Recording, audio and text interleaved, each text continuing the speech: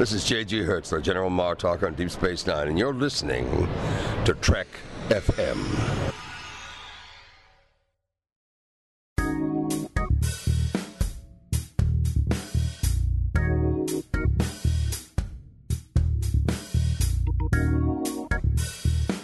Hello and welcome to Season 7, Episode 24 of Commentary, Trek Stars, a show which deals with the work of Star Trek creators outside of Star Trek. I'm Mike.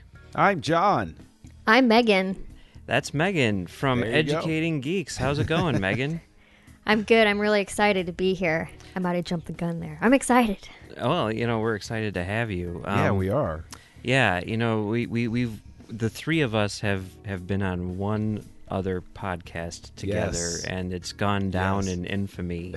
That was an episode of the 602 Club where we're discussing the Jurassic Park sequels, specifically The Lost World and That's right. Jurassic Park 3, where you guys were completely wrong about The Lost World. And see, that's not quite how I recall it, Megan. How about you? I recall us being correct. I recall it that way as well. However, to each their own. I'm not going to judge. I just totally disagree. You need to go back and listen, and you'll see how wrong you were. I probably got really fired up about that. But today we're not going to be talking about Jurassic Park or any of its sequels. Instead, we're going to be talking about a Fast and Furious sequel, Furious 6, which is Justin Lin's seventh movie, his final movie, and this is the final work of a Star Trek creator, which we're going to cover. We've done 115 of these things so far. This is number 116 and number last. So that's exciting. I don't know, to me anyway. So before we get into that, Megan, okay, now you're one of the hosts of Educating Geeks, right? Yes. Okay, so can you explain for people what that is? So Educating Geeks is a podcast that you guys should all listen to. I think you'd all really like it. The whole concept is that we don't shame people for not having been able to watch or play or read one of our favorite things. So if we find out a friend of ours has never watched Star Trek, we don't revoke their geek card. We invite them over, we sit them down, we watch Star Trek together, and we talk about it afterwards. So we like to bring new people into our favorite fandoms on our show.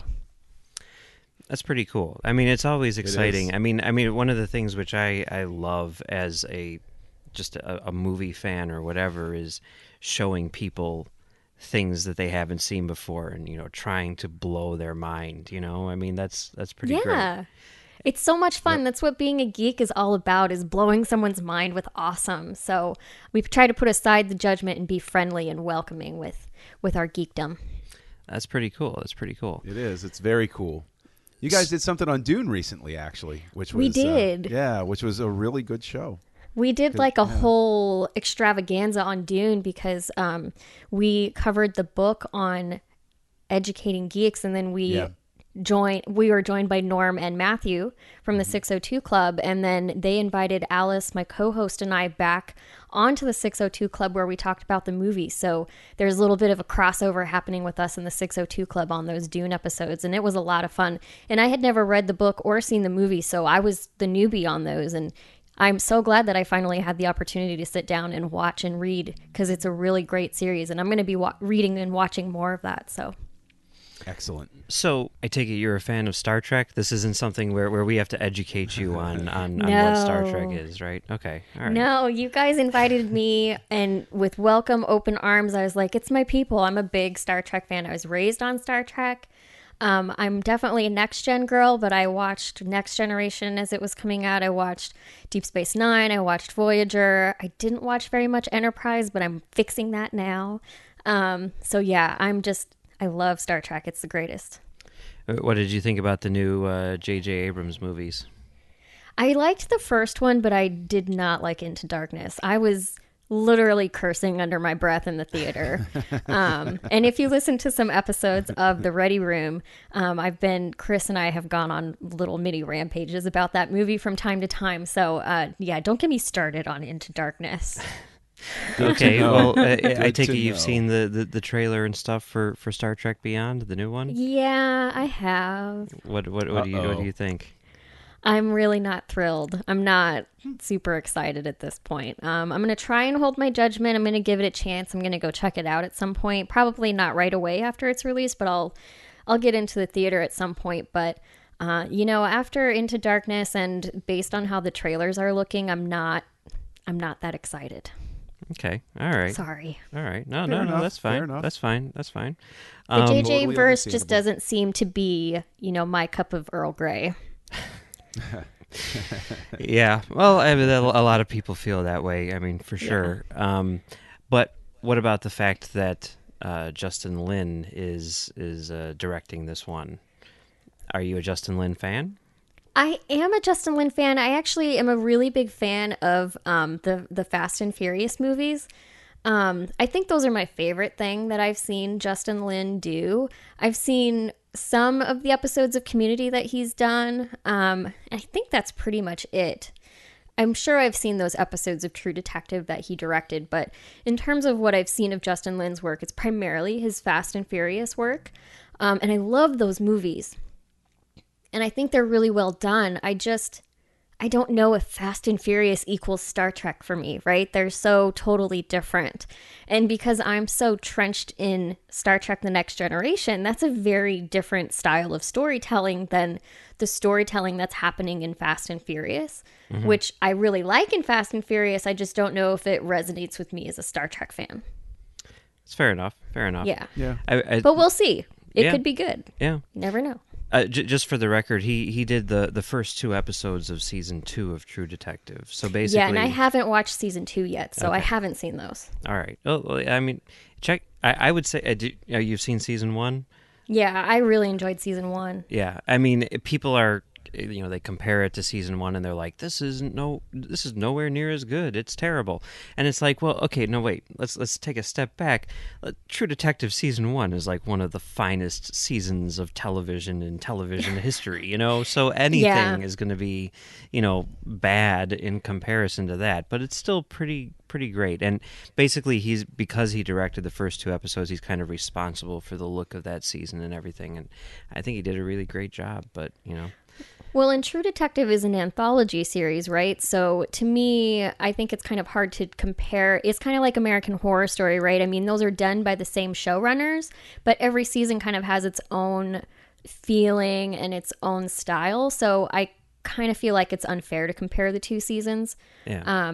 I don't know if have they greenlit a 3rd season of that? I don't think yet. I don't think they're going to. I think it's on the bubble. Yeah. Yeah.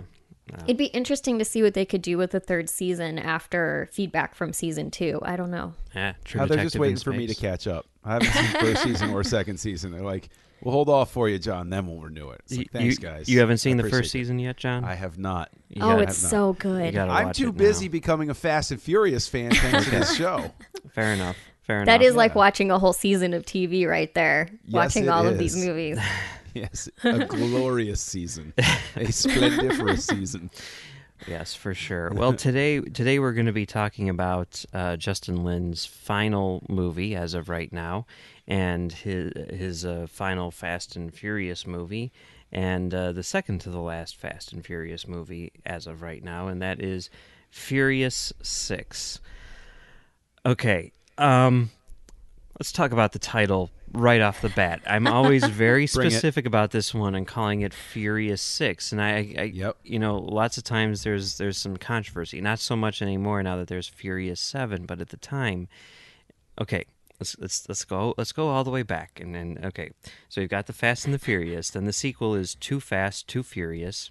Fantastic title, The Fast and the Furious Tokyo Drift. We've already discussed how you can take Tokyo Drift and put that at the end of any movie and it would instantly make it a movie which you have to see. Established fact. Lawrence of Arabia, Tokyo Drift. I mean, who's not going to see that movie? So then, okay, Fast and Furious. Very interesting. Trying to establish that they're getting back to the basics of the first one, cutting out all of the, extra whatever. There's not even room for the thes. It's just Fast and Furious. Yep. And then Fast 5, it's like, okay, let's abbreviate things even more. Fast 5. So what do you call the next movie? And as soon as Fast 5 came out, and because I've always had this theory, like it started around the time of Fast and Furious, saying that like you could apply the formula for naming movies in the Fast and the Furious franchise to any other franchise, and it would totally work. So you've got, for example, let's just say Star Trek, 2-star 2 Trek, Star Trek Tokyo Drift, the Star Trek. You either add those or you take them away, and then Star and Trek. Yeah. And then but it has to be an ampersand. Yeah. And then you've got Star 5.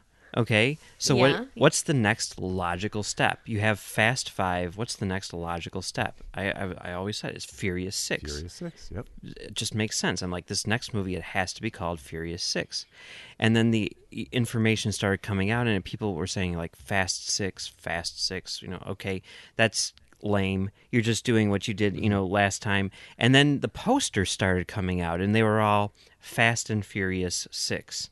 You look at any poster for this movie, it says Fast and Furious 6. I'm like, that you guys aren't even trying. Like, this is so lame. You guys are the worst. You're ruining this franchise, And I was watching the movie, and I'm sitting in the theater. I'm sitting next to Brandon, my co-host from Commentary Track Stars, and he can tell you this is a true story. And I'm watching the movie, and they have the whole big opening sequence and all of that amazing credit montage thing, and then the title bursts onto the screen, and it says Furious 6, and I literally jumped up and raised my fists over my head and said, yeah, frack yes, this is the... And Brandon's sitting there like, what is wrong with you? What's going on? I'm like, it's Furious 6. They did it.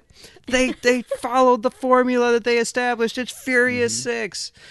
And that was honestly like the most joyous moment I've experienced in a movie theater in probably the past like 5 years. Okay. Wow. So, wow, that's there pretty you go. intense. Yeah. So I'm very happy that the name of this movie is Furious 6, even though the box art and everything else says Fast and Furious 6. It's not. It's Furious 6. It's very important.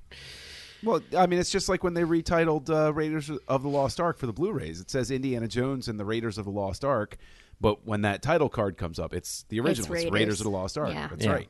Yeah. I'm very much a stickler for this. It's like whatever's on screen. Like right now, everyone's like, Rogue One, a Star Wars story. What's that? I'm like, let's talk after the movie comes out, because I'm fairly certain that they're going to come to their senses and just call it Star Wars Rogue One, right? I mean... I don't know. Well, that's a whole side conversation. I don't think they are.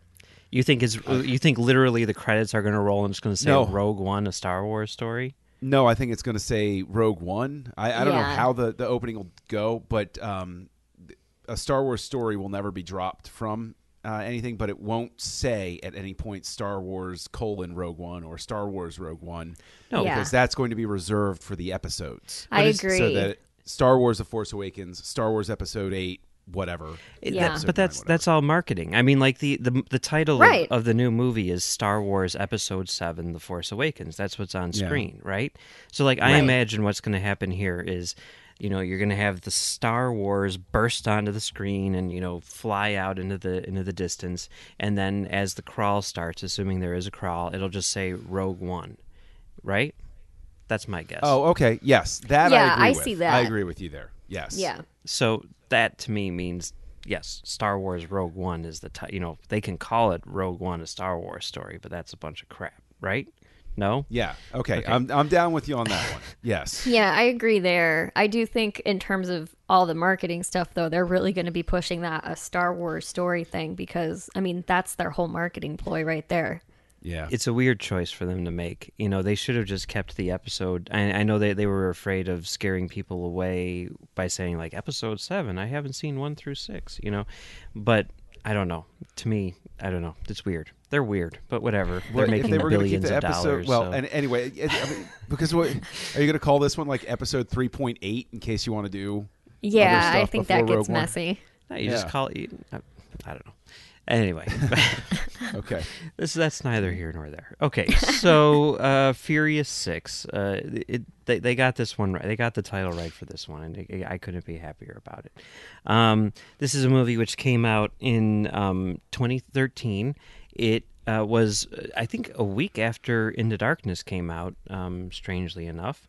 And John, you want to give a synopsis? Yes.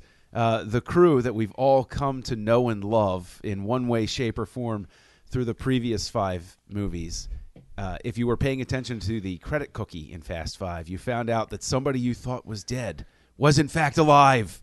And so The Rock needs their help, and it's because Letty is alive again.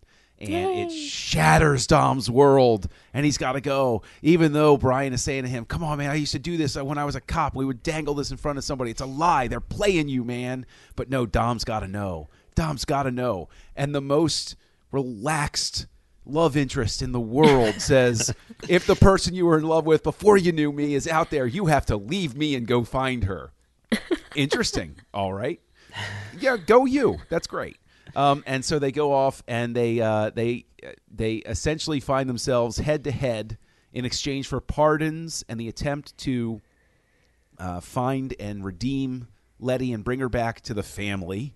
They have to go up against a thieving gang of people who have skills exactly like theirs in terms of racing, who use them for evil to steal military things, and they're going to steal one last component that will mean the fate of the entire planet is in their hands, up for auction. And so they got to fight them and all of that stuff.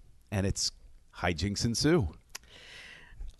Back when the movie came out, there was a review which I read on Twitter from a filmmaker named Joseph Kahn. I don't know if you guys are familiar with him. Okay. He made a movie called Torque, which came out right around the time that the Fast and Furious came out, which I always thought was the superior film of the racing movie, but whatever, that's just me. And I don't know if I've seen that. The thing that I liked about it is that it's extremely visceral. The plot is like paper thin, but whatever. You've got Ice Cube on a motorcycle, racing people, and it was very entertaining. It's extremely, visually, kind of cool and everything. And yeah, I enjoyed it quite a bit. He's known. His bread and butter is music videos. He's directed a million videos. Most recently he's done pretty much all of Taylor Swift's music videos and stuff like that, but he's done tons, like going all the way back to the 90s. Anyway, he tweeted his review of Furious 6, and he actually calls it Furious 6 in his post, which I think is pretty spot on. It's not really a review so much as a synopsis. Here it is. I found it. Family.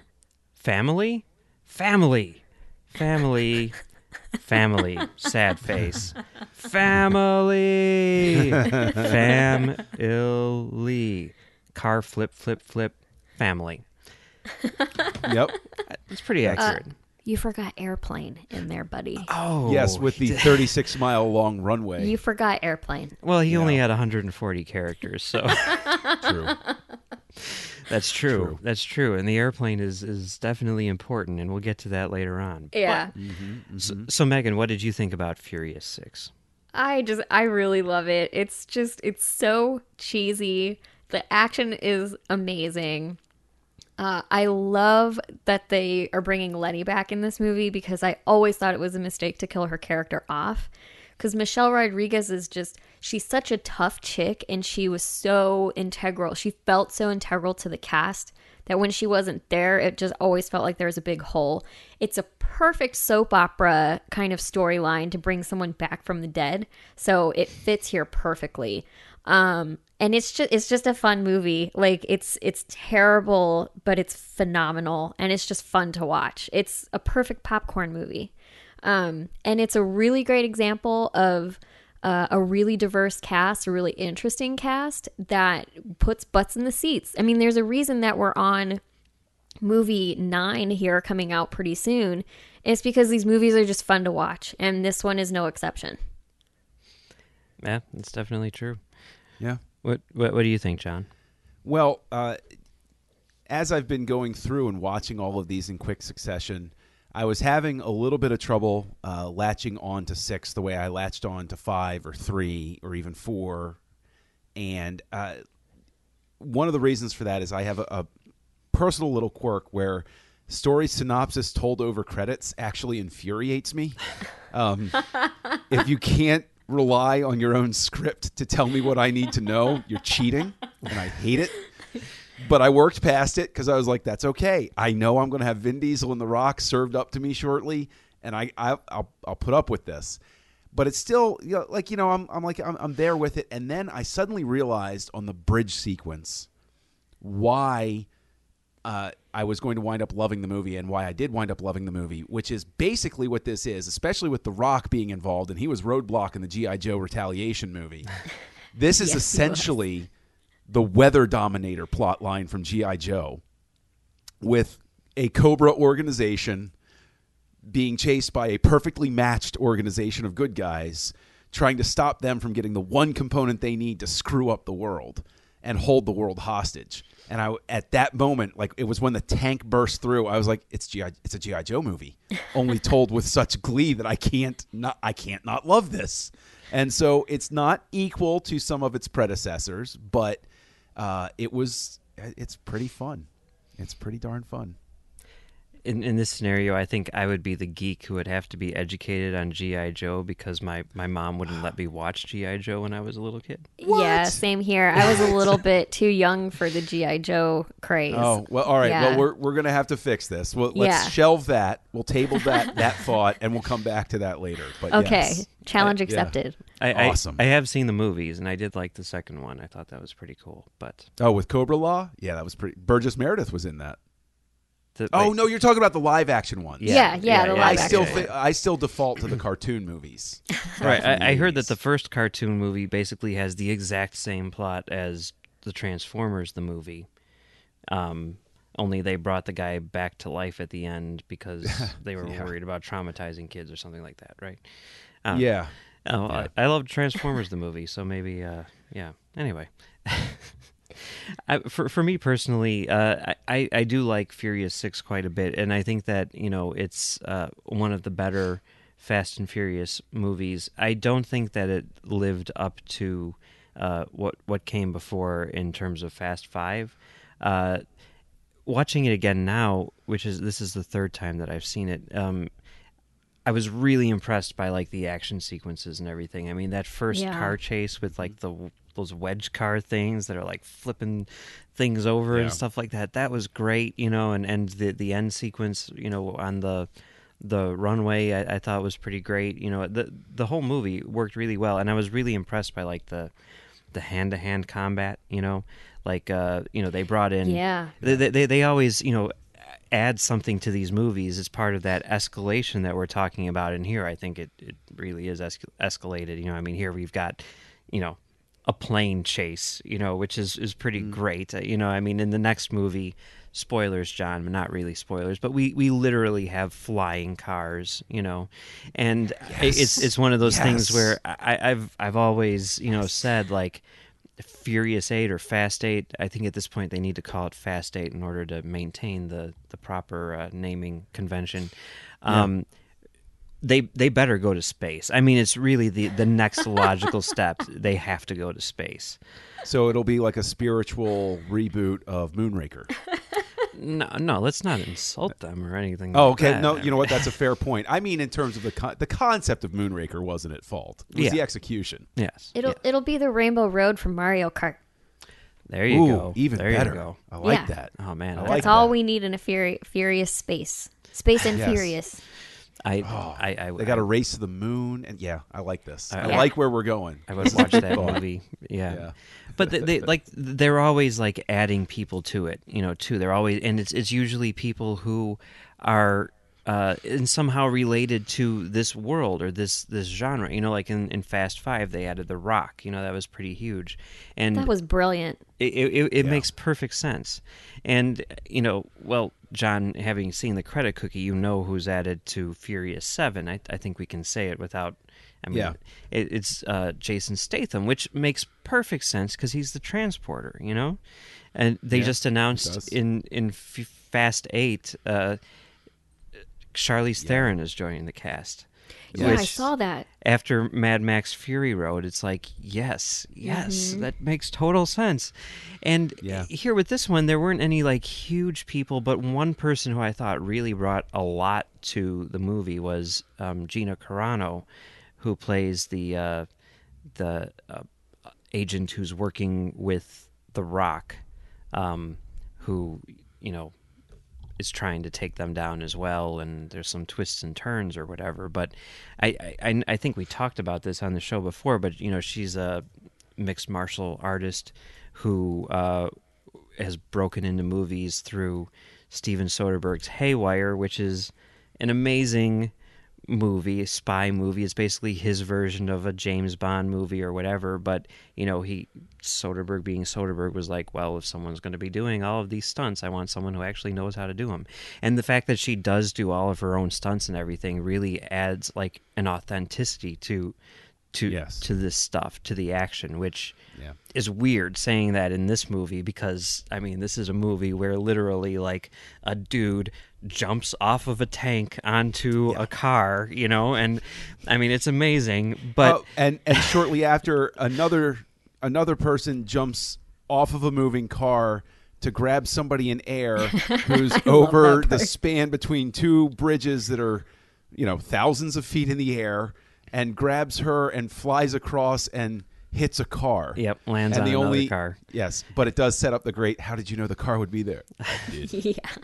There's a very similar moment in the trailer for Star Trek Beyond where someone is falling and then, Kirk, reaches out and grabs Sofia Boutella's character and then they transport and crash on the transporter pad, And the day that the trailer was released, Justin Lin held sort of an impromptu press conference where it was just kind of an informal sit down thing, and someone said to him that that's really similar to the thing in Furious 6, and he's like, I've got I can't not be me, which I thought was pretty great. Yeah, I totally agree with you. I love Gina Carano in this movie, and I love how it continued a natural trend, I think, from taking The Rock, who had gotten a start in the WWE.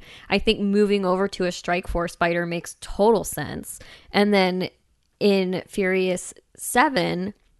they added Ronda Rousey to the cast too, and I thought she was so much fun in Furious 7. So they're continuing this trend of breaking in these fighters in these movies, and they totally fit, and they bring a totally new style of action to the movies, and I think it works really, really well. Yeah. I agree, and I think that also on a subconscious level, even though we're all going in and we know that the laws of physics don't apply in these movies, the thing is, when they give you something like that, where even if you shelve it, even if you sit there and, that's not Carano, that's not Rousey, that's their character, you still have that playing in your brain that when you watch their fight scenes, it's already subconsciously sold you that you're watching something realistic because you know that these people have really done it. So it's even better than bringing in The Rock or Kim Cold, where it's even though they're delivering this punishment to each other, you know the artifice behind pro wrestling. Yeah. Whereas a real pro fighter really does help sell that idea that, well, at least the fights are real, and it buys a little more suspension of disbelief from the audience, I think. Yeah, and that scene where she's trying to get information about the guy, and she totally does she's going to choke him out, and multiple times she's doing straight up MMA moves trying to choke people out, and it was just, she's just really good. I love to watch her fight. I could watch her fight for a while. She's just a really good fighter, and getting to see her do kind of a fictional version of that was just so much fun. Same with Rousey. When you get to Furious 7, so much fun to watch her fight in that movie. Have you seen Haywire, Megan? I have not seen Haywire. Oh, check it out. It's so good. It's amazing. I wanted to watch it again today after watching Furious 6, but I'll watch it tomorrow. I'll watch it for sure. It's so great. There's something about like the hand-to-hand combat being, real. I mean, that fight between Michelle Rodriguez and Gina Carano, it's amazing. We get two of them between them too. Yeah. The one in the subway though, in particular. That's the best one. Yeah. Oh my God. Yeah, that one's great. And, it's so great. And I think like having that and having it be so quote unquote realistic, that's something that you're going to want for hand-to-hand combat stuff, which maybe is not as important with car stuff because people don't know how cars fly across things at high speeds, and it's a different type of energy and stuff like that. And I think that both of them are done extremely well. I mean, I think that Lynn definitely upped his game with this movie in terms of the action sequences. Oh yeah, it's pretty impressive. The thing which I would say, if I were to fault the movie in comparison to Fast 5, I'd say that I didn't have that same emotional connection to the characters, and I think that part of it is the idea of Fast 5 and bringing everyone together and sort of making it this reunion thing was really, really strong. And with this one, I just felt like they were going through the motions on some of that stuff again. I mean, it was bigger, it was faster, more intense, but I feel like it wasn't as emotionally resonant as the previous installment. Yeah, I definitely think that's fair. Yeah. But, I still do think that it's really good. And watching it now, sort of in the context of all of them, I think it's definitely up there. I'd say it's probably my third favorite through the first 6. As we've been talking, I kind of realized I think I had taken a big break from these movies because I was actually in a really serious car accident in 2003. And so watching race movies like this was actually really difficult for me, even though they're totally over the top. I think I saw this one well after it came out of the theater. I think I watched it for the first time right before Furious 7 came out, and I just went through and watched all of the movies, but I started with Furious 6. And I think this one is one of my favorites. I think it's my second favorite after the original movie because it's the one that got me back into the franchise. Oh, that's interesting. Okay. Yeah. So you hadn't seen, you went from like 1 to 6, you hadn't seen the others in between, or? I had seen the second one, and I had tried to watch Tokyo Drift and turned it off. Yeah. Sorry. Oh, you wound me. I'm sorry. You wound me. Oh, that hurts. I had turned it off. And then I just didn't watch any for a long time. So yeah, I think I sat down and watched Furious 6. And then was like, you know what? I need to give these movies another chance. And then I went through all of them, and kind of started the beginning and went back through. And that was right before Furious 7 came out last year, I think. So you think that the first movie is the best of the? It's my favorite. Yeah, it's my favorite for sure. Yeah. And any particular reason, or? I just really like the introduction of the characters, and I really like getting to know Vin Diesel and Paul Walker's characters from the beginning and seeing how their relationship forms, and it's really just sets the stage for everything that happens after. Because if you don't, I think you can watch and enjoy the movies, but without knowing Brian and Dom's backstory, I think you kind of miss out on a lot. So it would sort of, and the thing is, some people would take this as diminishing, but this would be sort of a complimentary thing for me. It's sort of like the world building that occurs in the prequels. Like even if they're not your favorite movies, the world building that goes on in the Fast and the Furious is necessary to even appreciate what's happening. Yeah. In Fast and Furious, or Fast 5 or Furious 6. Yeah, because, I agree. I think that's a fair thing, and honestly, maybe that's what they're. Maybe by this point in the series, enough people are coming in for the first time that's why they felt the need to do that recap over the credits. Was they were like, wow, there are a ton of people who haven't even seen the first one, so we should establish how long these characters have known each other to get the audience into it. Yeah, I mean, that's definitely a thing. I think that you're right. There's definitely a mythology, a pretty solid mythology, associated with this franchise. It's not just like a bunch of, one-off movies. Everything sort of builds on what has come before. And, like, I totally disagree with you about that montage, John. I love that. Feel free. Feel free. I love it because it's not really explaining what happened before. To me, it's, just sort of like a reminder, but I think it's extremely well done. And it's a trip down memory lane. Yeah. Yeah. To be fair, I am going to rewatch this movie at some point because I love it. I love them all in some way. So good.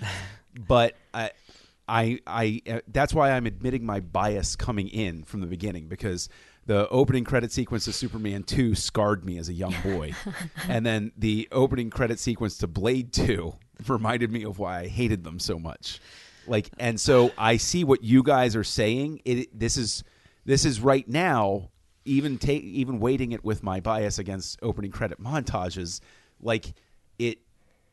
I see what you're saying, and I can see that in it, that it's not them relaying big pieces of dialogue at me or major plot points. It's recapping their relationships. It's to get you feeling nostalgic for what you're about to revisit. Sure. Yeah, and from a storytelling standpoint, that's kind of important. You want to bring new people into your franchise. You got to give them something. And I think it's a classy way of doing like a previously on Battlestar Galactica without having someone standing there telling you what's going on. That's a good point. So I don't mind it at all. It's just, it's the credits, it's here and it's gone, and I can enjoy it for a couple minutes and, oh yeah, I remember that part. That part was awesome, and let's watch the movie now. Okay. And I think that's fair. I think that's fair. That's fair. I think it is really well done. I mean, there's some beats and everything which it hits where I'm like, I didn't even care about this when I was watching the movie. But there's, for one thing, I think that the music choice, really works for that particular sequence. But then like the shot that always sticks out to me, which, it's cut perfectly sort of like with the music, but there's the shot of like Dom standing next to the car with the oil things in the background where when he's looking at Letty's funeral or whatever. Oh. And I remember seeing that and thinking oh yeah, they're really getting to, I mean, I think it's a really well cut together sequence. Yeah, I think so too. Okay. But I will revisit, and I will keep all of this in my mind, and I will work past what I bring to it. And you guys you're winning me over. You'll have to tell us if you like it better when you rewatch it. I will, because before the 8th one comes out, I will probably marathon all 7. Yeah, I'm going to have to do the same thing, I think. Yeah. Yeah, I think the Alamo Draft House down in Austin showed all 7 in a row when the last one came out. I was so jealous. That would be so fun. It would be amazing. Yeah. I did. There was a theater here in Chicago which showed 5, 6, and 7 back to back to back. I'm like, that's kind of random, but whatever. But I, of course, went, and it was amazing. But those are the ones they still had the files for, on hand. So. Right. Yeah. They should have done 5, 6 Tokyo Drift, 7. Yeah. Honestly. Yeah, that's what they should have done. But sorry, I don't like Tokyo Drift. Well, you're not alone, because it's the least financially successful one of the entire bunch. So it's a weird one. You're not standing on an island. Yeah, there. it's a little off. I mean, it has its place. I could see how people would like it. It's just not my favorite one. It really is. I think we mentioned this before, but it really does feel like sort of the Temple of Doom of, or maybe the Lost World. Is it the Lost World of the franchise? Do not do that. Because you do not get to do that. There's a lot with you at Temple of Doom. Don't pull that Lost World business on me. Most people, if you go out on the street and you say, hey, did you like the Lost World? They'd be like, no, you're crazy. But, as I found after we recorded that podcast, there's a lot of people. They're passionate fans. Living in the shadows, and they'll be like, hey, man, Lost World's my favorite, too. I'm not going to, if you ask me in public, I'm going to totally deny it. But Lost World, you're right. You're right. Just to totally go down this tangent too, I rewatched Temple of Doom for the first time in a decade recently, and you know what? That movie is solid. It's extremely solid. It's a great movie, and people need to watch it and give it more of a chance. It is it is better than its reputation. It absolutely is. It definitely is. Absolutely is. The worst part about it is Spielberg's wife. She's the worst part about it. Everything else about it is amazing. True. Well, gosh, we could do a whole thing on. Oh, come on! I think she's pretty great backward in that step. movie. I don't know. It was a poorly written character, terrible. but I think that her performance was solid. I think people are like, she's really annoying, and it's like, but that's how she was written, Yeah, right. That's how she did a really good job at being annoying. That was her job. She nailed it. That's true. That's a good point. My husband kept reminding me of that when we were watching it too, and then I go, "Yeah, you're right, and then she'd be annoying. Anyway. Since I took us off down this road, you're talking about Furious 6. That's okay. We can talk about Temple of Doom for a while. The cinematography is amazing. So good. Douglas Slocum, because it looks completely different from the other movies. And, you look at it as a prequel, it is a great Indiana Jones origin story, which they ruin in Last Crusade, but whatever. It is a great origin story for that character. It's where he realizes that he is not he should not be doing this for the money. He should be doing not this fortune and glory, but to get it back to where it belongs or in a museum. Exactly. Yeah. And if you can enjoy a movie where Indiana Jones literally saves an entire village of children, then you just have no heart. I'm sorry. Oh yeah. See, the thing is, even I completely agree with you, because if you don't cry when the kids get freed and like they come running back to the village, so emotional. There's something you really need to talk with somebody, because those scenes are so emotionally moving. They really are. It's a good movie. And you want to talk about opening credit sequences? Oh, one of my favorite of all time, I have to say. But enough on Temple of Doom. No. Go watch it, guys. Yeah, for sure. But yeah, I don't know. I get the impression that Tokyo Drift is kind of like that. Like there are a lot of, there are a lot of hardcore Indiana Jones fans who are like, yeah, but Temple of Doom is where it's at, even though no one else likes it. Mm-hmm. I think that's how Tokyo Drift is, it's one of the Fast and Furious deep cuts, but it's a favorite amongst many. I need to give it another chance. I'll give it another chance. I didn't like it the first time I saw it either, and in subsequent viewings, I've come to appreciate it quite a bit. So I would recommend that. Yeah. Okay. On the list. So I guess just two other things here. What did you guys think about the return of Letty? I love it. I was glad to have her back. I love it. I would have liked a little more memory by the end of the movie, because it was awkward. Like, I know what they were going for, but at the end, when he's like, "Do you remember any of this?" and she's like, "No, but it feels like family." I'm like, that's kind of weird. Like, you don't remember anybody, and you're like sitting on his lap. At least put her in a separate chair so that she can be like, "Let me warm up to that." Okay, let's not jump the gun here. But I was glad. I think you said it earlier, Megan. Like, having Letty back is great, because it just feels right. Needs to be back. Yeah. The family does feel complete at the end, with the exception of Han being gone, which is always going to stick in my craw. But yeah. And Han back. Yeah. I don't agree with that. I don't agree with getting rid of him. But yeah, I actually disagree with you though about. I like the fact that she doesn't have all of her memory back, because I mean, she feels really comfortable around Dom. Like, there's certainly some feelings being stirred up again. That's why she's okay with sitting on his lap and everything at the end. But I like that she didn't just magically get all her memories back right as soon as she decided to go back with them, because that's just too convenient. I mean, we're already talking about a really cliched storyline that's done in every Korean drama, every soap opera. Like, it's just done everywhere.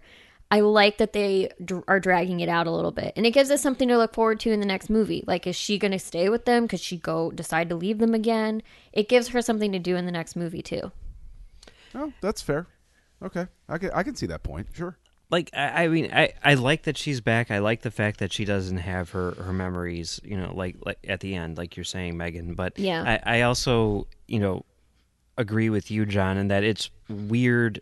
I think the way that they handled it was weird, because it really is kind of like, I have no idea who you people are, but you know what? It's all good. Let's just do this. And I think maybe she just feels a little too comfortable with it, you know. I would like there to be some doubt on her part, you know, some sort of like. I'll give you that. Yeah, it's a little too comfortable, but.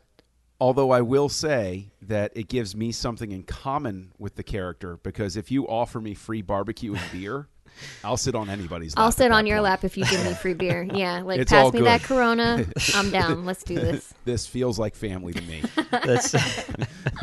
That's fair enough, I guess. And it is kind of weird, especially if we go back to sort of Fast Five, and presumably they knew what the credit cookie was going to be like while they were making Fast Five, but they, like, very intentionally, it seems, introduced a love interest for Dom in order to sort of just be like, and it's not even like they were trying to create a love triangle. It was just sort of like, she's like, I totally understand because we're both together because we lost our significant others. And you know what? We'll see you later, you know? And then, you know, she shows up later on and she's like, you know, they're like, sorry, this is so awkward. And she's like, yeah, whatever. It's all good, you know? It was so awkward, the conversation between her and Letty at the end. It's like, thanks for keeping him warm at night while I was missing. I'm totally down with that. Like, even though I don't know who he is or who you are. Yeah. Right. that was But a it's really all awkward conversation. And you know, and she's like, well, you know, I mean, it just seems strange that it's like, okay, so I understand why he would want to be back with her because he was in love with her for like a decade, but at the same time, she has no idea who he is. So why isn't she like, you know, this is, you know what I mean? Like, I'm Yeah. totally okay stealing this woman's boyfriend. Sure. She has no problems with that. She's like, oh, he's mine again now. Even though I don't remember any of this, he's just mine and you're gone. See you later. Yeah, right. Yeah, it's very it's very strange. Yeah, It is. I agree. Although maybe they both just recognized that they were just, you know, for each other ports in a storm, like rebound relationship. That could be. And so it's, you know, like, you know, she, you know, there's always that implied, like maybe if her husband came back. I mean, because she says that when she's like, if it was my husband, I'd go. And so it's like, you know, but I agree that introducing her, having her character get so intimately involved with Dom by the end of 5.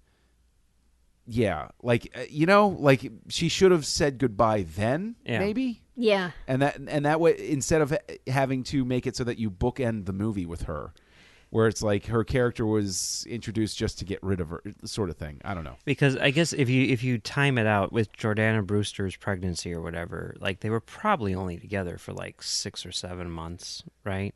It's not like years had gone by in between the two movies or whatever, right? Yeah. So yeah, at most 8 months. So they probably weren't super duper serious. So, but that maybe should have been conveyed a little more as well. I don't know. You know, whatever. I think if you've brought the cop that was trying to take you in to live with you in your illicit villa that you bought with your millions of dollars that you ripped off of a drug lord in Rio, there's an implied level of intimacy that you can't walk back on. That's true. Yeah. Yeah. Okay, so yeah, since we brought it up and kind of forgot to mention it or whatever, should we talk about Han and Giselle? And yes. I know it's sad. I don't like any of the stuff that happened. It makes me so sad. maddening because not only do I know Han's dead, but they break his heart before it happens. Right? And I'm like, come on. Like, jeez, dude. Like, have her go off with him and have me always wonder what happened to her or something, you know? Like, maybe it didn't work out or something like that, but come on, man. I mean, I was really sad about it, and it's one of those things where, you know, every time I see it, I'm like, no, because, you know, I mean, like we talked about last week, you know, if they're doing spin-off movies, which they say they are, you know, Han and Giselle, you know, and their further adventures are right at the top of the list. That would have been an awesome franchise. It still can be, you know, why not, right? But, you know, from a story standpoint, okay, we know that Han dies. We know that he's going to Tokyo. And if we sort of like reverse engineer this thing and bring in Better Luck Tomorrow and say that that is truly part of this, I mean, it's very clear that, you know, in Tokyo Drift, they say like, "Why are you here, Han?" And he's like, "This is my Mexico." You know, you always see the people, you know, running away from the bad guys, and they always go to Mexico for safe haven. And this is my Mexico. And you can say like, "Oh, well, you know, they." You know, in Better Luck Tomorrow, they, you know, did some very bad things, and that's what he's talking about. Then we introduce Han in Fast and Furious, Fast 5, and Furious 6, and we realize that there's a whole lot of other stuff going on, you know, prior to Tokyo Drift, but after Better Luck Tomorrow, and it essentially gets Han to a different place in terms of where the character is, and you essentially need to do something to cut him back down to where he was at the end of Better Luck Tomorrow. And I think by killing Giselle, you do that, you know, and he's like, I'm going to Tokyo. It's just something that I have to do because we've already seen that. Right. And, you know, I mean, I think that that's okay. And the fact that, you know, spoilers, you see the credit cookie where it takes you back to that scene where he dies. I think that like it almost works better in this context than it does in the context of Tokyo Drift, because it's like you just see him drift racing through Tokyo, right? And it's like he's become like a completely self-destructive person now, right? Like he lost the love of his life, and now he's just drift racing through Tokyo, and he's going to get into a car accident and die because he's essentially like lost the will to live or whatever. I mean, that's not how it plays out in terms of the whole continuity, but that's how it emotionally plays out in terms of this movie. And I think that there's something to that which works pretty well. So, I mean, if you're going to do it, I mean, you got to do it at some point. You got to kill him at some point because you already did. And I think that this is a fine way to do it. You know, I was so incredibly hopeful watching it for the first time. I was like, oh, wait, are they going to show him like crawl away or something? It's like going to lose his memory too. They could bring him back. Oh no. Hey, if they can bring Letty back, it's true. Yeah, it's true. Back. They pretty much sealed this one up though. There's no coming back for this. But yeah, I mean, I just guess don't like it. If they've killed his true love, then I suppose that's the only, like, bringing him back just brings back a character who is, you broken in a sense. Yeah. Right? Yeah. I mean, it would take away the what makes Han great. You know, I mean, he was an awesome character. You add Giselle to the mix, and then it becomes a super awesome, you know, team in a sense. You know, I mean, those are my two favorite characters in the entire franchise by far. You know. And the two of them together, I think, is, you know, fantastic. And, God, they better make that movie. Because, I mean, really, if you're going to be doing spin-off movies, who wouldn't want to watch that movie, right? I would totally watch that movie. I want Justin Lin to come back to direct the movie of Han and Giselle. I will buy the ticket right now. Yeah. I will pay the premium to go see that at the premiere or whatever I have to do. Yep. So, okay, and in terms of the credit cookie, you know, I guess just last thing, what did you guys think about this credit cookie? Megan? Despite the fact that they kill off my second favorite character behind, well, Dom and The Rock are kind of both my favorite character. But beside the fact that they kill off one of my favorite characters, I think it's a great credit cookie. It got me really excited for the next movie. And Jason Statham, like, who doesn't like seeing Jason Statham just show up out of nowhere? That was awesome. I loved it. What'd you think, John? Han is gone. I'm still coming to terms with it. But I will say that at the very least, showing Statham involved, like having that be his introduction, I'm going into Furious 7. I want to see him get. I want to see The Rock beat him up. I want to see Tom beat him up. I want to see everybody take a turn. I want to see him get trapped in a warehouse where everybody on the team shows up and beats him up because. How dare he do that? Yeah. So in that sense, it's terrific because it it's making me come into Furious 7. Like, I am ready to watch this go down now because I want justice because he did that evil, awful person. You know, going back to what we were talking about, I don't think it was necessary to kill both Han and Giselle, but I think killing Han and using that as the introduction for Jason Statham was brilliant because I think so many people really loved him. And so to lose such a cherished character, like you're talking about, you get so angry at Statham that you can't wait to see that revenge in the next movie. Yeah. So in terms of, I mean, that's a really great emotional setup for your audience. Doesn't mean I liked it, but it's a perfect emotional setup. And then you go into Furious 7 furious. Yes. Exactly. Yeah, I think it's an amazing credit cookie on its own terms, and I think the introduction of Jason Statham is just perfect because you've seen the craziest movie you've ever seen in your entire life, where they've been building and building and building, and they've gone from stealing TV VCR combos to now cars shooting through planes and massive planes being destroyed on runways. And I love that whole scene. Yeah, it's crazy. It's just amazing. It's like, how do you top that? How do you do a credit cookie which tops that? It's like, well, you bring in Jason Statham, That's right. That's the only thing you can do. And I think that that's kind of amazing because you're just like, what? Oh my God. If they did all this in this one, what are they going to do in Furious 7? And I think that that's pretty great. That being said, I think the sort of retconning of that scene from Tokyo Drift is a little weird because it's very clear what happens, and then to say like, oh no, this guy was there, specifically to take him out, like that just seems like that is really weird.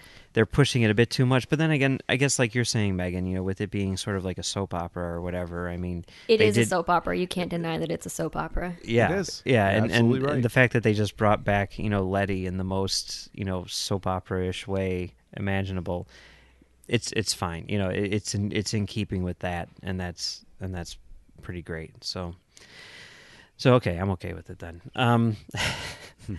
And yeah, I don't know. There's another problem that I have with it, but I guess this is more Furious 7 related, so we'll save it since John, I know you haven't seen it, but I have a problem. You're gonna like it though.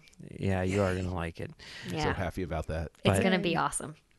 Yeah. Although I do want to know why Brian Tyler didn't do the music to this. Was it just a scheduling conflict? I mean, like I don't know. I couldn't see anything as to why. It couldn't have been a cost thing, like because they still used some of his music. It was probably a scheduling thing. Who did the music for this one? It was Lucas Vidal. Yeah. Yeah.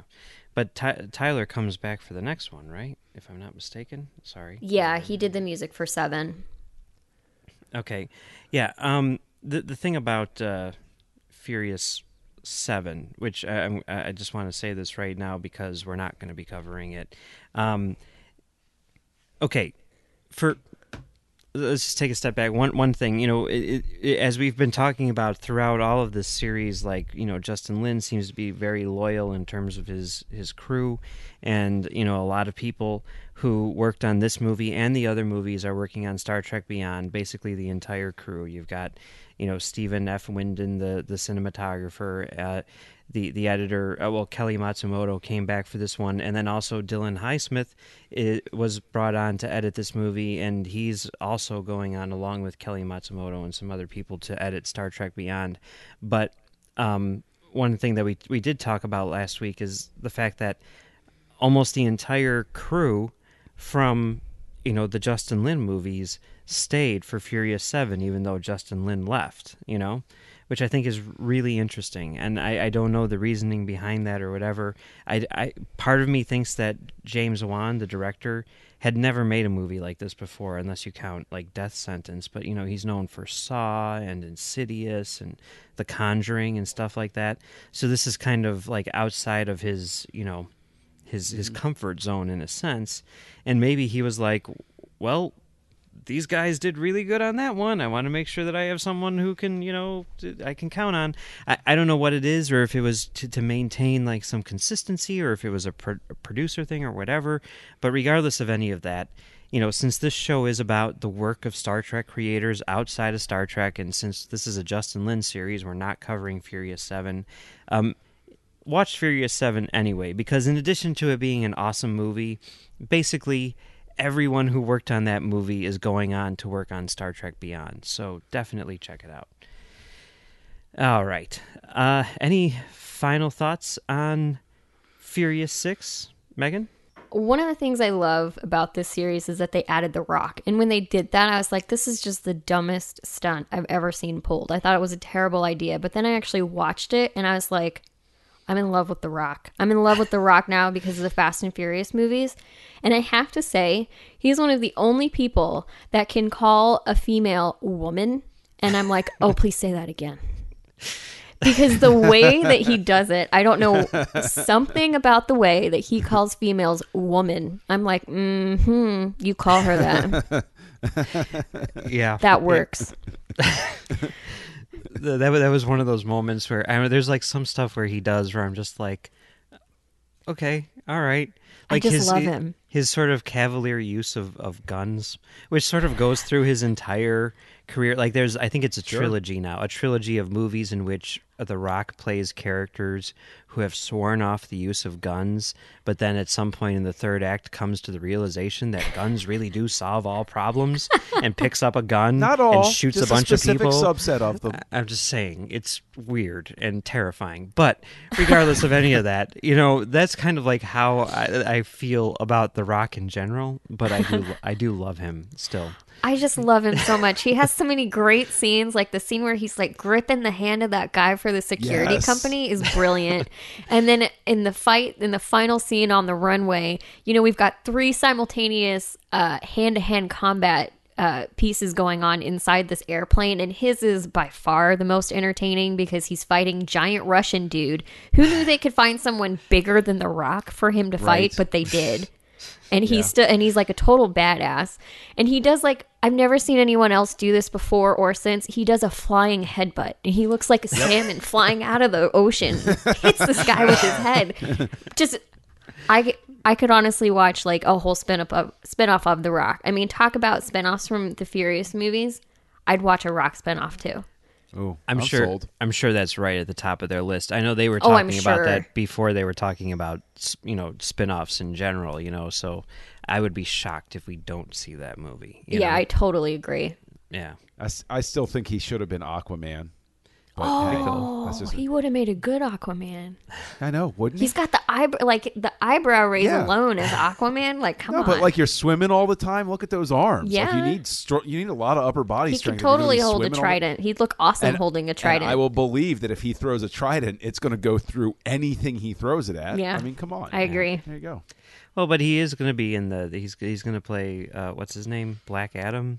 Which Captain I'm already in line for. I didn't know that. Yeah. So that's actually a good casting decision. That's actually really good casting. Yeah, and I think the other thing which kind of plays into that, which is good, is it sounds like that movie is going to be more family oriented. And yes, he's really he plays good well at to that all stuff. audiences too. Yeah. Like I watched The Tooth Fairy, and I'm not going to say it's a good movie, but it's not a terrible movie, and he's so charismatic, that he totally pulls it off. I think that he's a good choice for kids movies and stuff. So he's got charisma, and he has just phenomenal chemistry with everyone he's on camera with. I've never seen another actor have that much chemistry with literally everybody. Oh, and by the way, we totally forgot to mention this last week, but of course he is another Star Trek alum because he appeared on Voyager. Oh, is that's that right. true? Yeah, As he himself. does. Yeah. Is that because I heard at one point that was an urban legend? No, Did he really? That's really a thing. Yeah, where he fought. There was the whole thing where they were doing the WWE tie-in, and he fought 7 of 9. Yeah. You don't remember this episode where he had the weird thing glued on his forehead? Grab Shire, go sit down and watch this episode. Okay. What, Voyager was on the down slope of my Star Trek viewing. There were a lot of things going on in my life, and I wasn't watching that series very closely. It's not a great episode, but it's worth watching just to see The Rock on Star Trek. If The Rock is in it, I'm going to go, yeah. I mean, if The Rock is in it, then I'm sold. Yeah. I'm showing up. No problem. Here it is. It's season 6, episode 15. Yeah, it was towards the end of the series. Yeah, it's one of those that I can't pronounce. Sunkatsi. 7 of 9 and Tuvok are kidnapped while on an away mission, and 7 is forced to fight in their gladiator-like competition, or Tuvok will not receive the medical attention that he requires. That's right. There you go. There you go. Yeah. So, of course, okay. All right. Makes sense. Yeah, Makes it's sense. worth watching for sure. Well, I got something to watch before I go to bed tonight. Awesome. Awesome. All right. So John, any final thoughts on... Yeah, you know what? I think what I really need to say is that it is strictly because of Commentary Trek Stars that I ever even watched the Fast and Furious movies. And it has been one of the most shocking. Like, I have a friend who today, the day that we're recording this, I went out to lunch with him, and he kept saying to me, he goes, "This is a bit. You're playing a bit. You don't actually love these movies, right? You're just putting everybody on." I'm like, nope. Totally sold. I never would have gone near these movies if we weren't examining them. And it has been a pure joy. Like, I love these movies, and I am a fan, and what a strong note to end on. Like, Star Trek is in good hands so far as I'm concerned. I never got the impression that this was a bit on your part, you know. Not at all. I was shocked that you liked them, but I'm glad. Did you? I'm sorry, Megan. Did you have any final thoughts aside from that? I know you were. It's just a great film franchise, and on paper it looks cheesy and terrible. And honestly, some of the previews make it look cheesy and terrible. But man, I think it's the amount of joy that they bring to these movies. You can just tell that everyone is having fun making them, from the actors to the crew to the stunt people to the choreographers. I mean, they're just fun. Grab yourself a bucket of popcorn and sit down and just watch these movies, because chances are you're gonna like them.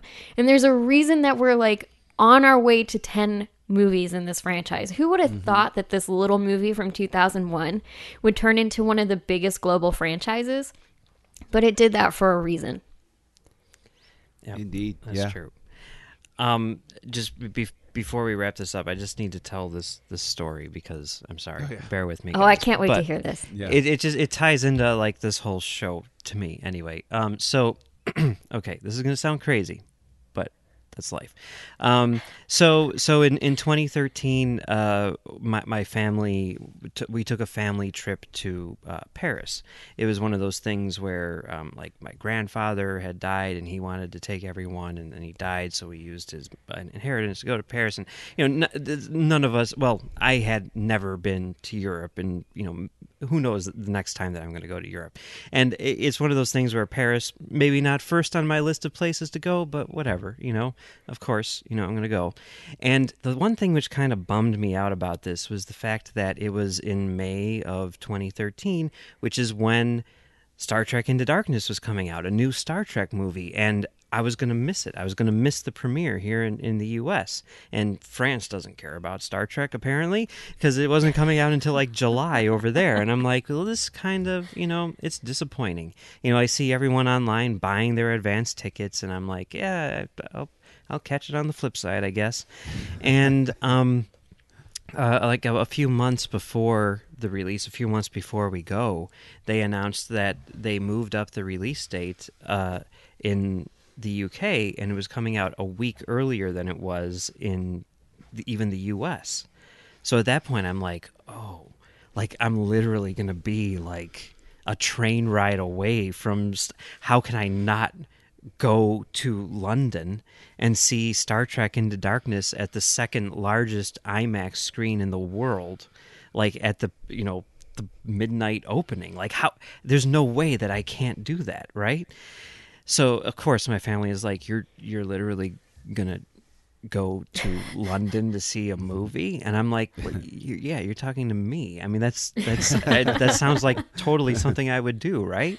And they're like, whatever. And, you know, I mean, the whole thing was like, well, when am I going to get to go to London ever, you know? So I might as well, you know? And you know, my wife and my sister and I, we, you know, took the Channel thing, whatever, down there. And, you know, we go to London to see Star Trek Into Darkness. And we got there, you know, like a day early. And, you know, we're like, okay, let's go see London. Let's walk around. What do we do? And we're like, let's go to Leicester Square because that's where the happening whatevers are. And, oh, hey, I hear these Leicester Square theaters are amazing. Let's go see Iron Man 3 at this amazing movie theater. And it'll be great. So we're there and we're walking around and there's massive crowds of people like all like lined up along the sidewalk, and we hear like these cars, you know, these like engines which are being revved and stuff like that, and we're like, what's going on? And we look at it, you know, we make our way through or whatever, and we see that it's all these like sports cars, these racing cars, things that you see in Furious 6. And it turns out that it was the world premiere of Furious 6 because the movie takes place in London. They decided to do it in London. This is at like one of the premiere. I mean, I went to the theater the next day that they had this at, and it's honestly one of the best movie theaters I've ever been to in my life. And it was just like, hey, that's crazy. Look, they're premiering, you know, Furious 6 here, and, you know, whatever. Went on our way, went to see Star Trek Into Darkness, and it was an amazing experience and all this stuff. And now here we are. Like, at that time, never in a million years would I think that Justin Lin would be the guy in charge of the franchise when we ended the show. And that Furious 6, that movie that was premiering, you know, right next to where we saw Into Darkness in like another continent, you know, like that would be the last movie that we'd be doing on this show. That's just weird and bizarre and random. And, you know, there's something poetic about it. I don't know. It is. That is really cool. Yeah.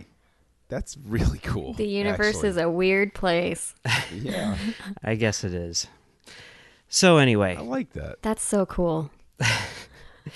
So Megan, where can people find you on the internet? You know, Educating Geeks. Where's that at? Yeah, so if you want to find Educating Geeks online, we're at Educating Geeks, all one word. No weird spellings, just Educating Geeks. We're on Twitter, Facebook, and Instagram. And if you want to find... Oh, and we're also at educatinggeeks.com. We try and make it easy for you guys. And then if you want to find me personally, I'm at Meg Calcote, Calcote, pretty much everywhere. Facebook, Twitter, Instagrams, Tumblr. Haven't actually used Tumblr in a while, but I'm there. So yeah, you can find me or Educating Geeks, and we'd love to have you guys. Excellent. Yeah, well, Cool. Thank you very much for joining us. It was great. And a movie that we all agree on, unlike The Lost World. So It's been a pleasure. It was a great conversation. Yeah. We would welcome you back to the show anytime, but there won't be a show after 2 more weeks, so sorry. Well, if it ever comes back from the dead like Letty, I'll be there. Excellent. What's our credit cookie going to be? Yes. So that was a lot of fun talking to Megan about Furious 6. Yes, it was. It was a great time. Yeah. It's one of those things. 'Cause I was thinking about this and I was looking back, you know, since this is the last movie that we're doing or whatever. And, you know, I looked back and this is number 116 in terms of just like non-Star Trek things that we've talked about that Star Trek creators have done. And, you know, I went back and I looked at the very first thing that Max and I did, and it was Gene Roddenberry's first TV show, The Lieutenant, starring Gary Lockwood.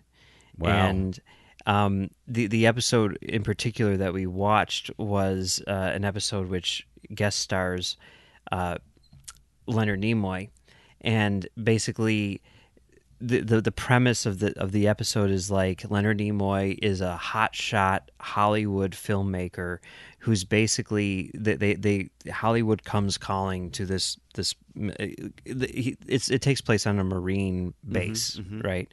And you know, Hollywood, and this is like pre-Vietnam. In fact, Vietnam is pretty much what caused the cancellation of that show. And you know, Nimoy is like, oh, we want to make a movie about this battle that you were in. you know, so we need you to consult on it. And you know, the Marines are like, oh, great, you know, this is great that you're telling our story. And then Leonard Nimoy is like, yeah, so my idea is, you know, we're going to have big explosions and blah, blah, blah, and blah, blah, blah. And the Marines are like, that's not what happened at all. And Nimoy's like, who cares? You know, he's basically like Michael Bay, you know, and he's like, I don't care about the reality. Let's just see things blow up. And, you know, it's a great show, you know, black and white, you know, pre-Star Trek, and just, you know, these little character dramas. And it's like, that's what we started with, like basically a show about like a guy played by Leonard Nimoy who's trying to make a big explosive action movie. And, you know, they're saying like, no, don't do that because it's, you know, disrespectful to what actually happened. And now we're ending it with like the biggest blockbuster action movie that we possibly could, you know, going from The Lieutenant to Furious 6. There's just something about that which there's a really beautiful symmetry at play here. And I think that everybody would get a kick of going back and listening back to all of the episodes. Yeah, let's just start now and just marathon them all the way through. It will only take you like about a week and a half if you don't stop listening, right? Yeah, well, I mean, and they've said that listening in your sleep, you actually learn things. So you could listen to certain key episodes in your sleep. You know, maybe the recap episodes, you could save those for when you're actually asleep and sort of like absorb that information. And, you know, it'd be great. You could walk around work and you just suddenly blurt out facts about different Star Trek creators. And people will be like, what are you talking about? And you'd be like, oh, sorry, just had my tapes on last night. I think people should try that. I think they should try that and then let us know I think they should. Yeah. Absolutely. Well, it's been fun talking about Furious 6 this week, but that's not all we're talking about here on Trek FM, so here's a look at what you may have missed elsewhere on the network. Previously on Trek.fm, The Orb. I want to hear Worf give a command sometime like, 1/4 ramming speed. And then someone says, Captain, regulation specifically states that we cannot go at 1/4 ramming speed while we are in orbit of a planet. To the journey! Yeah, where Seven actually mentions that, where she's like, hey, we tried this before. You know, like, I offered my services, and you You're said making no. her sound like an escort. I know, I didn't really mean that to happen. It just kind of came out that way. She's working the alcove. The Ready Room. You know, because he's appealing to the Ferengi side of Nog, which is still so much a part of who he is. I'm glad he didn't offer him Umogs, though. Yeah, well, whoa. When you said he was going to shack up with Vic earlier, I was like, whoa, it didn't go that far. The 602 Club. I feel like Man of Steel was a great groundwork to work from, and Batman v Superman, it had to build off of that, because if they didn't build off of Man of Steel, people would say, oh, they're trying to ignore perceived failure in the past. And that's what else is happening on Trek.fm. Check out these shows and find out what we're talking about in your favorite corner of the Star Trek universe and beyond. You'll find us wherever you get your podcasts. If you're an Apple user, be sure to hit the subscribe button. That helps us out greatly and makes it easier for other listeners to find the show as they search iTunes. If you're not an Apple user, we've got you covered as well. You can find our shows on Stitcher, TuneIn, SoundCloud, Windows Phone, and of course you can stream and download the MP3 file from our website and grab the RSS link as well. If you want to help us out, you can go to our store, the Trek FM Promenade, which is a Redbubble store, which has original designs specifically made for Trek FM by Aaron Harvey. And it's some pretty cool designs. Including one I've got my eye on myself right now, which is the Trek FM 104.7 Trekking Through the 80s, which is... You know, if you remember the design aesthetic of the 80s, it's pretty fantastic. I think people will get a kick out of that. Go check that out. Yeah, for sure. You could get it as like a bumper sticker or something, right? I mean, it'd be perfect. Yeah. Another way that you can help us out by keeping all of our shows coming to you each week is to become a patron of the network on Patreon. If you visit patreon.com/trekfm, that's patreon.com/trekfm, you'll find our current goals and different milestone contribution levels, along with all the other great perks we have for you.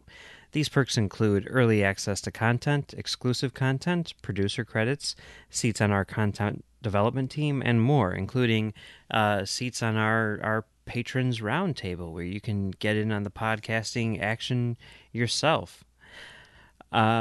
We really appreciate any support you can give us and hope you'll join the team. Again, you'll find all the details at patreon.com/trekfm. If you want to contact us, you can fill out the form on trek.fm/contact, or you can leave us a voicemail on speakpipe.com/trekfm. You can find the network on Twitter at TrekFM, or you can find the network on Facebook at facebook.com/trekfm. Facebook is also where you'll find the Babel Conference, which is our listener forum. Just type the Babel Conference, that's BABEL, into the search field on Facebook, or go to our website at trek.fm and click on the discussion tab on the menu bar. So, John, where can people find you on the internet? Well, by this point, I think everybody knows they can find me on Twitter at Kessel Junkie. Come on by. Love to talk with you. I do, of course, crawl through the aforementioned Babel Conference, and you can find me on two other podcasts. One, Words with Nerds, that I co-host with my buddy Craig. And you can also find me on Aggressive Negotiations, a Star Wars podcast that I co-host with Trek FM's own Matthew Rushing. And you can find me right here on Trek FM producing From There to Here, which is our daily rewatch of the entire franchise from beginning to end, looking at 2 episodes a day. We are currently, I think, just out of the movie era and moving into next gen. We're right around that, so if you want to see what's going on in the first season of next gen, now is a good chance to jump in, 24th century. Woohoo! Yeah. And you can also find me on Twitter at Mumbles3K. All right. So, yeah, that's it. This is our last movie that we're doing, but we've still got a couple more episodes left. We've got a couple things that we need to wrap up and, put a bow on it and all that stuff. And next week, we will be back to recap our series on Justin Lin, looking at all of his movies together and maybe trying to figure out what that means for Star Trek Beyond.